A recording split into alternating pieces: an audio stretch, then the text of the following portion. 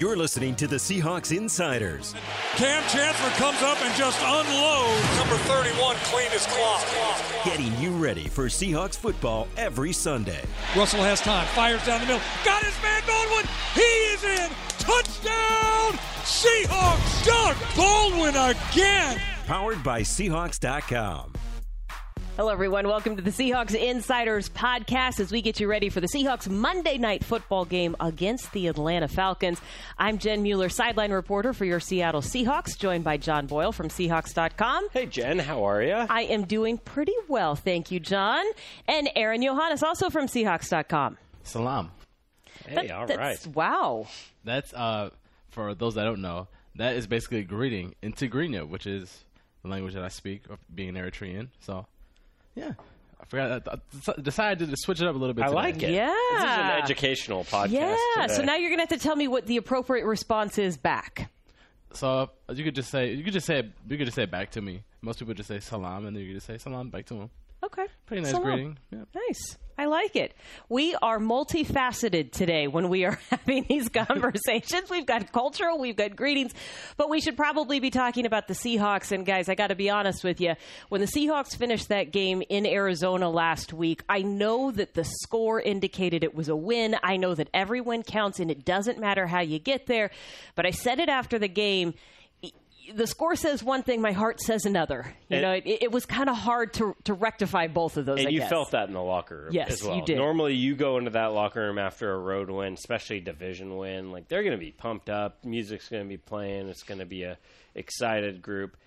It was, I'm not saying it was, like, depressing or anything, but it was quiet. It was just, guys processing. Because, any game guys get beat up, and they understand that. But when a guy of Richard Sherman's status, they all knew by the time we were in that locker room that he was done for the year. That's tough. That's just not just the fact of, like, okay, we have to finish playing the season without Richard Sherman, just knowing what everything, what that is for him personally. Yes. Just that loss of, this is a guy that's never missed a football game. Yes. Has started every game, playoffs included, since the middle of the 2011 season. So just, they're hurting for him just because they're not thinking, oh, we're in trouble. They're hurting for him knowing that this is going to be hard on him to go through. And I'm glad you pointed that out because I finished doing all of those interviews and I get on the bus and I think it was even you, John, that I was saying something to. It's like, that didn't go the way that I would have thought. Everything just felt a little bit disjointed and almost disassociated from what had happened in the game.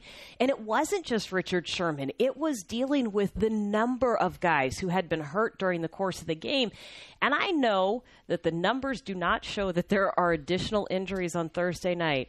But I would challenge anybody to go into a locker room after a Thursday night game and tell me that there is not a difference when you have a short week of rest. Yeah, for sure. Those guys, even if the numbers don't dictate, however you classify an injury, just the toll, just being beat up and what they go through that week to get to that game, it's hard on them. They're not the same physically on a Thursday. Most of those guys say they don't feel right after a Sunday game till Thursday or Friday, and that's right to be out there practicing, not be playing full speed game action. So it takes its toll on those guys, and then when guys do start getting hurt, they start to wonder.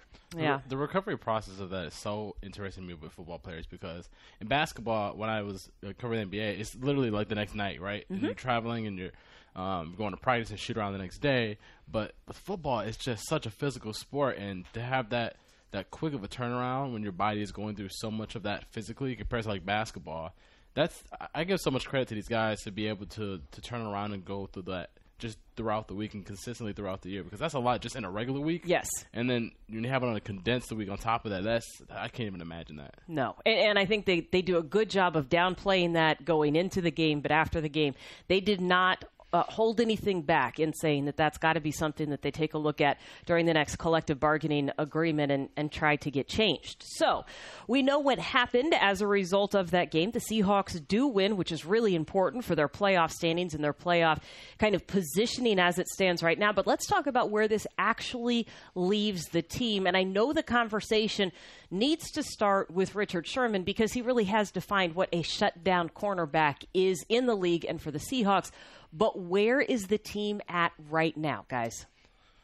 Honestly, I forget who I was talking to the other day, but this is a really important time right now in the season. Not only just because it's obviously the stretch run, but you look at the NFC West division and the Rams are right there on top of the division, and then you look at just the NFC conference in general. The NFC conference right now is stacked, and there's so many teams that are in play right now for wild card positions and division races, and it's really a tough challenge right now towards the end of the season. So right now, I look at this and I'm saying, man, this is going to be a really tough challenge. And of course, looking at the schedule ahead, you got Philadelphia coming up.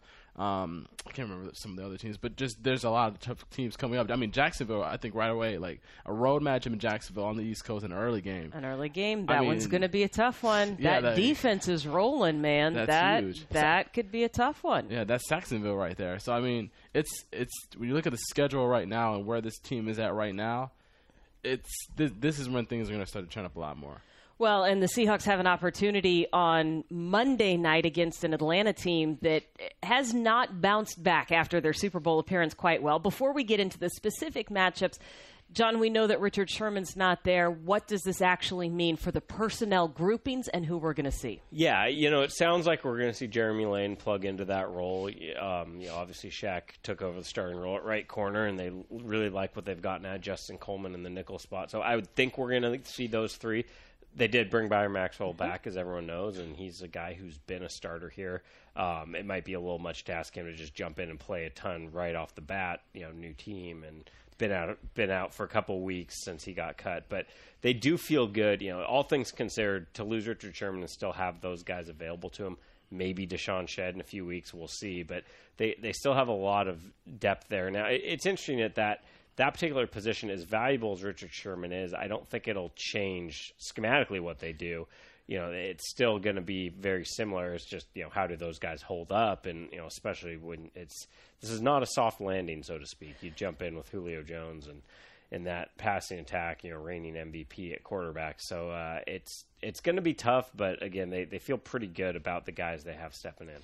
And the numbers are down for Julio Jones, for Matt Ryan, for the Falcons and their offense in general. And Richard Sherman, while his presence on the field will certainly be missed, Sherm underwent successful surgery on his Achilles this week in Green Bay.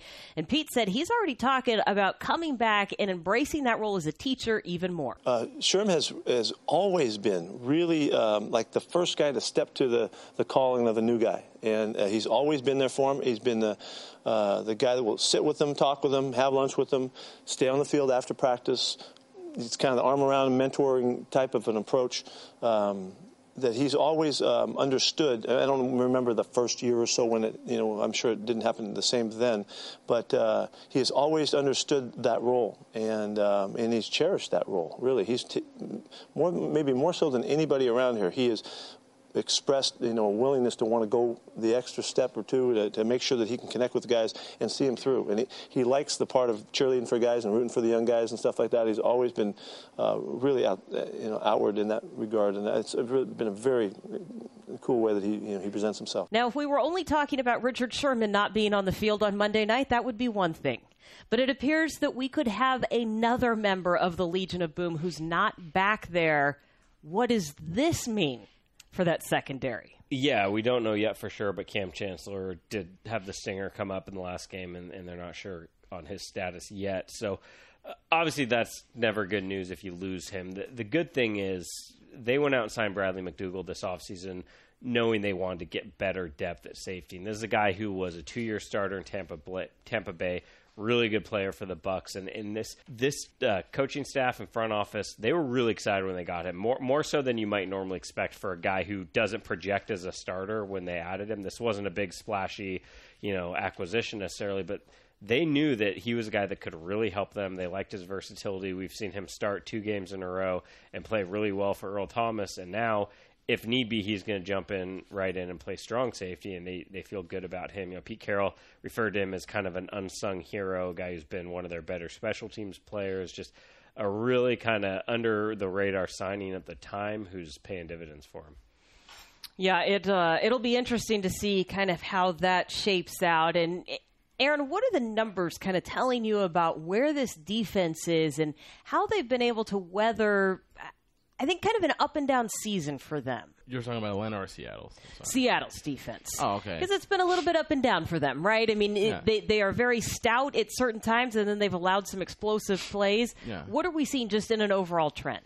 I think what's interesting is that we looked at the beginning of the season, and I think I can't remember off the top of my head what the long plays. I think you mentioned it in the last pod, John, with the running backs. Yeah, after Carlos Hyde in week 2, and then DeMarco Murray week 3. Both those guys had big games, pretty much off one run each. Yeah, and now you look at the last few weeks. I mean, Adrian Peterson had he had over 21 carries. 21 carries for 29 yards. Yeah, and that's like one of the lowest totals he's had for his entire career. So I mean, things have changed a lot in terms of like the run defense, and as the season has gone on a lot. And I mean, getting Sheldon Richardson back last week certainly helped as well, and he was able to add a lot to that too. But I think there's just been a lot of progression, and I think especially when it comes to stopping the run, there's been a lot of progression.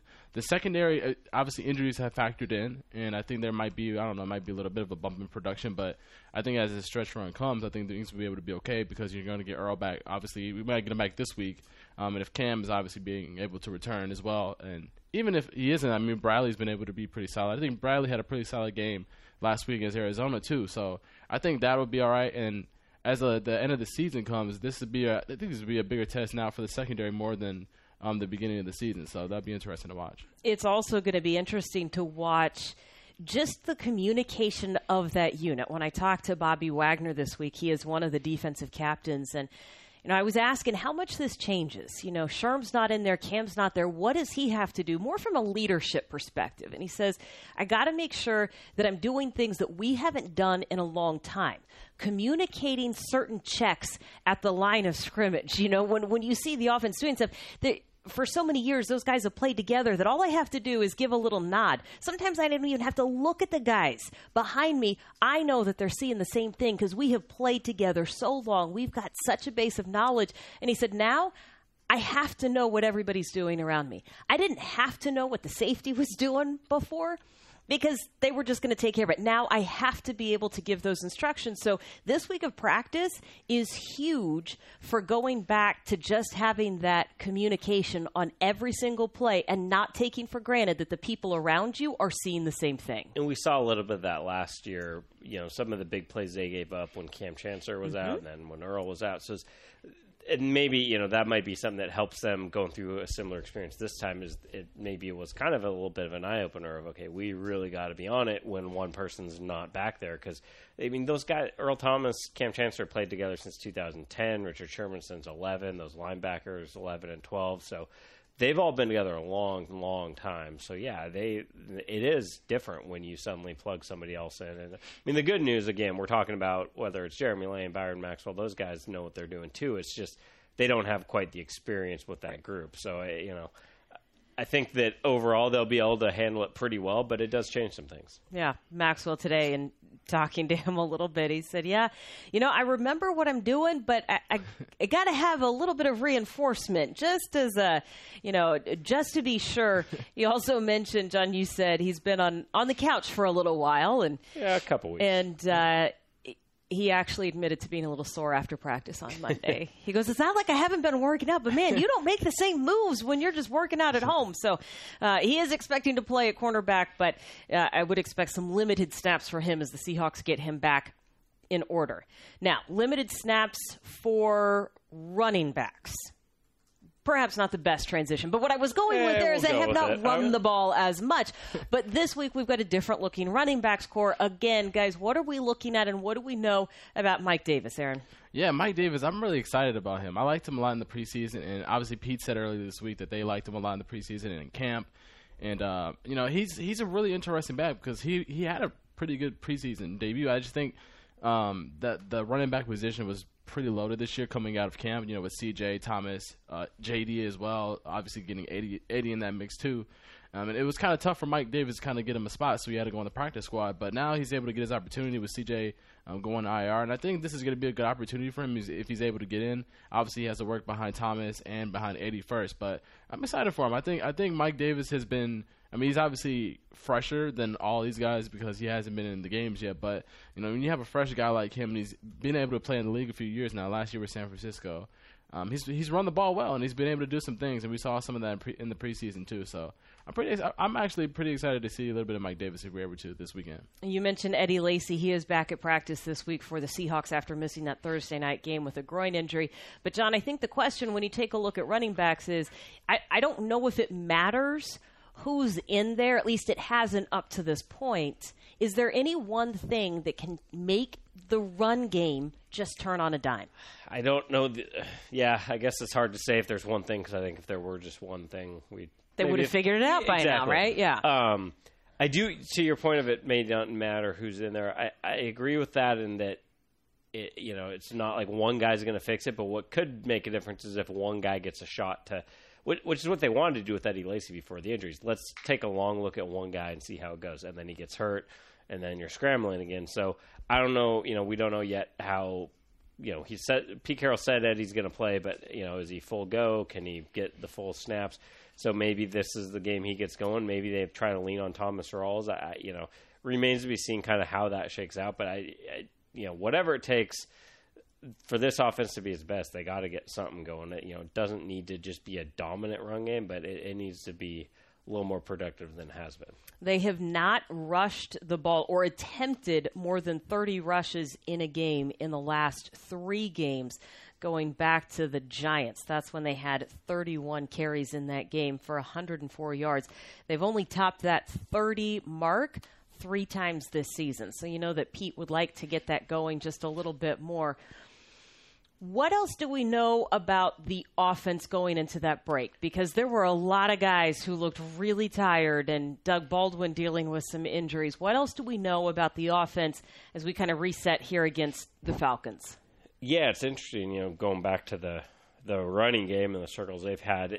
Again, they want to be balanced, but what we've seen is what they do best right now is Russell Wilson making things happen, particularly with Doug Baldwin, Paul Richardson, and Jimmy Graham, who suddenly has become the red zone threat everyone was hoping and expecting him to be when they made that trade. So, 6 touchdowns in the last 5 games. Yeah, which is tied for the league lead in red zone touchdown receptions. So that part is going very well. Russell Wilson is playing incredibly well, not just in terms of the plays he's making, but what's being asked of him because they're struggling to run the game. I mean, he's their leading rusher. He's been, he's accounted for so much offense, and so far he's shouldering that load very well.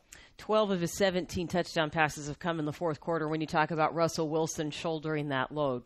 Actually, one thing I really wanted to jump on as we were talking about the offense, I wanted to give some credit to somebody that I think he needs to get some credit, and he hasn't. I got to give some credit to Paul Richardson.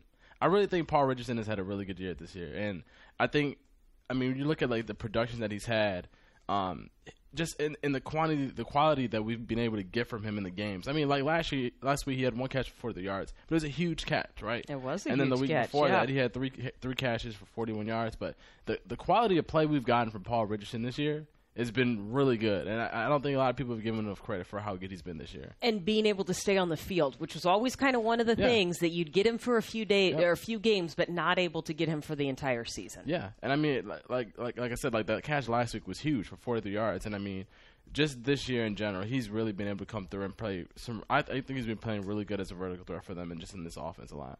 So, question now is, what does this offense look like against a Dan Quinn coached Atlanta Falcons defense, who the numbers and the productivity are down this year, no question, from where they were last year. But Dan Quinn said this is about the time of year that chemistry starts to play a role and the defense comes together. They start flowing a little better. What does this mean for the Seahawks on Monday night? They're going to have their hands full. I mean, that was probably the best game Atlanta's played on defense all year in their win over the Cowboys last week. I mean, the obvious number is the 6 sacks that Claiborne had, but he's not even, on paper, their best pass rusher because that's the first team All-Pro on the other side, Vic Beasley.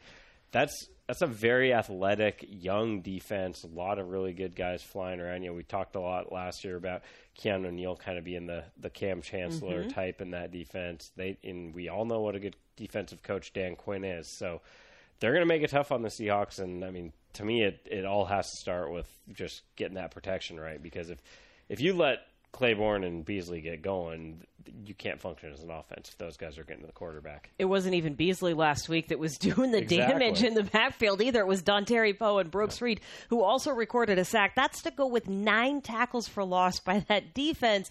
And Dan Quinn talked about just how you have to defend every play from Russell Wilson. It's like a 2-part play. You've got to defend what the look actually is and then what the play becomes when it becomes that playground play. But if anybody can coach that, it's certainly Dan Quinn. Right, it is. And I mean, I obviously wasn't here for the Dan Quinn era, but when you look at the players and how much respect they have for him and how they understand a lot of the things that he's doing as well too. So I think that's probably what the thing I'm looking forward to the most. Is just once again just seeing how players like in Seattle at least on offense try to scheme for somebody that they're familiar with, especially Russell for an example. So. I mean, that defense is so talented. Just beyond like the guys that we already mentioned. I mean, there's still Deion Jones. There's Desmond Trufant. There's so much talent on that team that they can use on defense in so many different ways, too. When you talk about the familiarity of folks in Seattle with the coaching staff, it's not just Dan Quinn, it's Steve Sarkisian who runs the offense. Now, the offense last year for the Falcons, one of the reasons that it was one of the best in the NFL is they were averaging over 33 points a game. That number has dropped to 21. The Seahawks actually average more points than that. The defense by the Seahawks allows just 18 points a game. So I think that this is also kind of one of those. I wonder if those numbers continue to be on the downhill slide for Matt Ryan, Julio Jones, and some of those other guys. Yeah, I mean, when you look at what Matt Ryan did last year, it would almost seem that some regression would be inevitable just because of how good he was. But I do think by the end of the year, that offense is going to look a lot better than what we've seen so far out of them. Losing a coordinator is hard, especially one as good as Kyle Shanahan, who obviously is a head coach now in San Francisco. There's been maybe some growing pains, even though they didn't totally overhaul it. But then Dan Quinn talked a little bit about just some of the things that they think are pretty fixable, third down stuff we hear about here too, third down, red zone, things like that. So the defense hasn't been getting the ball as often with turnovers, which then affects your offense in terms of field position, opportunities to score, all that. So the numbers aren't there. I still don't look at that offense and think, oh, they're no problem. They're struggling. No, that's still a very talented group capable of doing good things. It does, in fact, make me even more happy, though, that the Seahawks are playing that game at CenturyLink, and they are so incredibly good in primetime games, especially on Monday night. Last question for you guys as we wrap it up, and this just goes big picture. I think sometimes we overlook the amount of coaching and focus and dedication goes into making sure that you come back and are able to compete at a high level year after year. We've talked about the Super Bowl hangover in different years. The Seahawks came through it and they made it back to the playoffs after both of their Super Bowl appearances, right? In what we're seeing from Atlanta, the fact that they've lost 4 of their last 5 games, can we give even more credit to Pete and John and all of those guys for keeping this Seahawks team right where they're at? Absolutely. And I mean, it's not Atlanta's the latest example, but we've seen it, whether it was Carolina last year, just so many teams. It's really hard. And Pete Carroll always makes this point. It's not just hard to come back from losing Super Bowl. It's hard to come back from winning it. And for a lot of reasons, and there's the very tangible things of you lose a coordinator, as we saw for Atlanta, and the Seahawks have lost 2 defensive coordinators. You lose free agents because all of a sudden guys that are, not bad players, but maybe get a little overvalued by the league because they saw them on a Super Bowl team. So it's hard to retain talent. And then just your season went longer. You have all these extra media obligations. There's just this constant spotlight on you where guys don't get to catch their breath. It all adds up, and it's hard to come back from. And the fact that this team, even in kind of their off years recently, wins 10, 11 games, gets to divisional round play. I mean, 5 straight years getting at least to the divisional round and 10-plus wins. That's very remarkable. I mean, you're talking about basically only There's only New 3 England. teams. And Green Bay, but that streak is in jeopardy at this point, too. I thought it was interesting considering that Dan Quinn went through that with Pete Carroll. You can't just go to another team and replicate that. No. And, I mean, the way they responded against Dallas last week made me think that team is, they're probably going to trend in the right direction versus falling apart after losing 3 or 4. So I think Atlanta's still going to be in the discussion when this year ends. But it's hard to do. And, I think one of the more underrated things about what this group of Pete Carroll and Josh Ayers done is just the ability to keep winning through all the different issues that come up. And we have come up to the end of our Seahawks Insider podcast for this week. The Seahawks play the Falcons Monday night at CenturyLink Field. For John and Aaron, I'm Jen Mueller. We will see you back here next week on another edition of the Seahawks Insider podcast.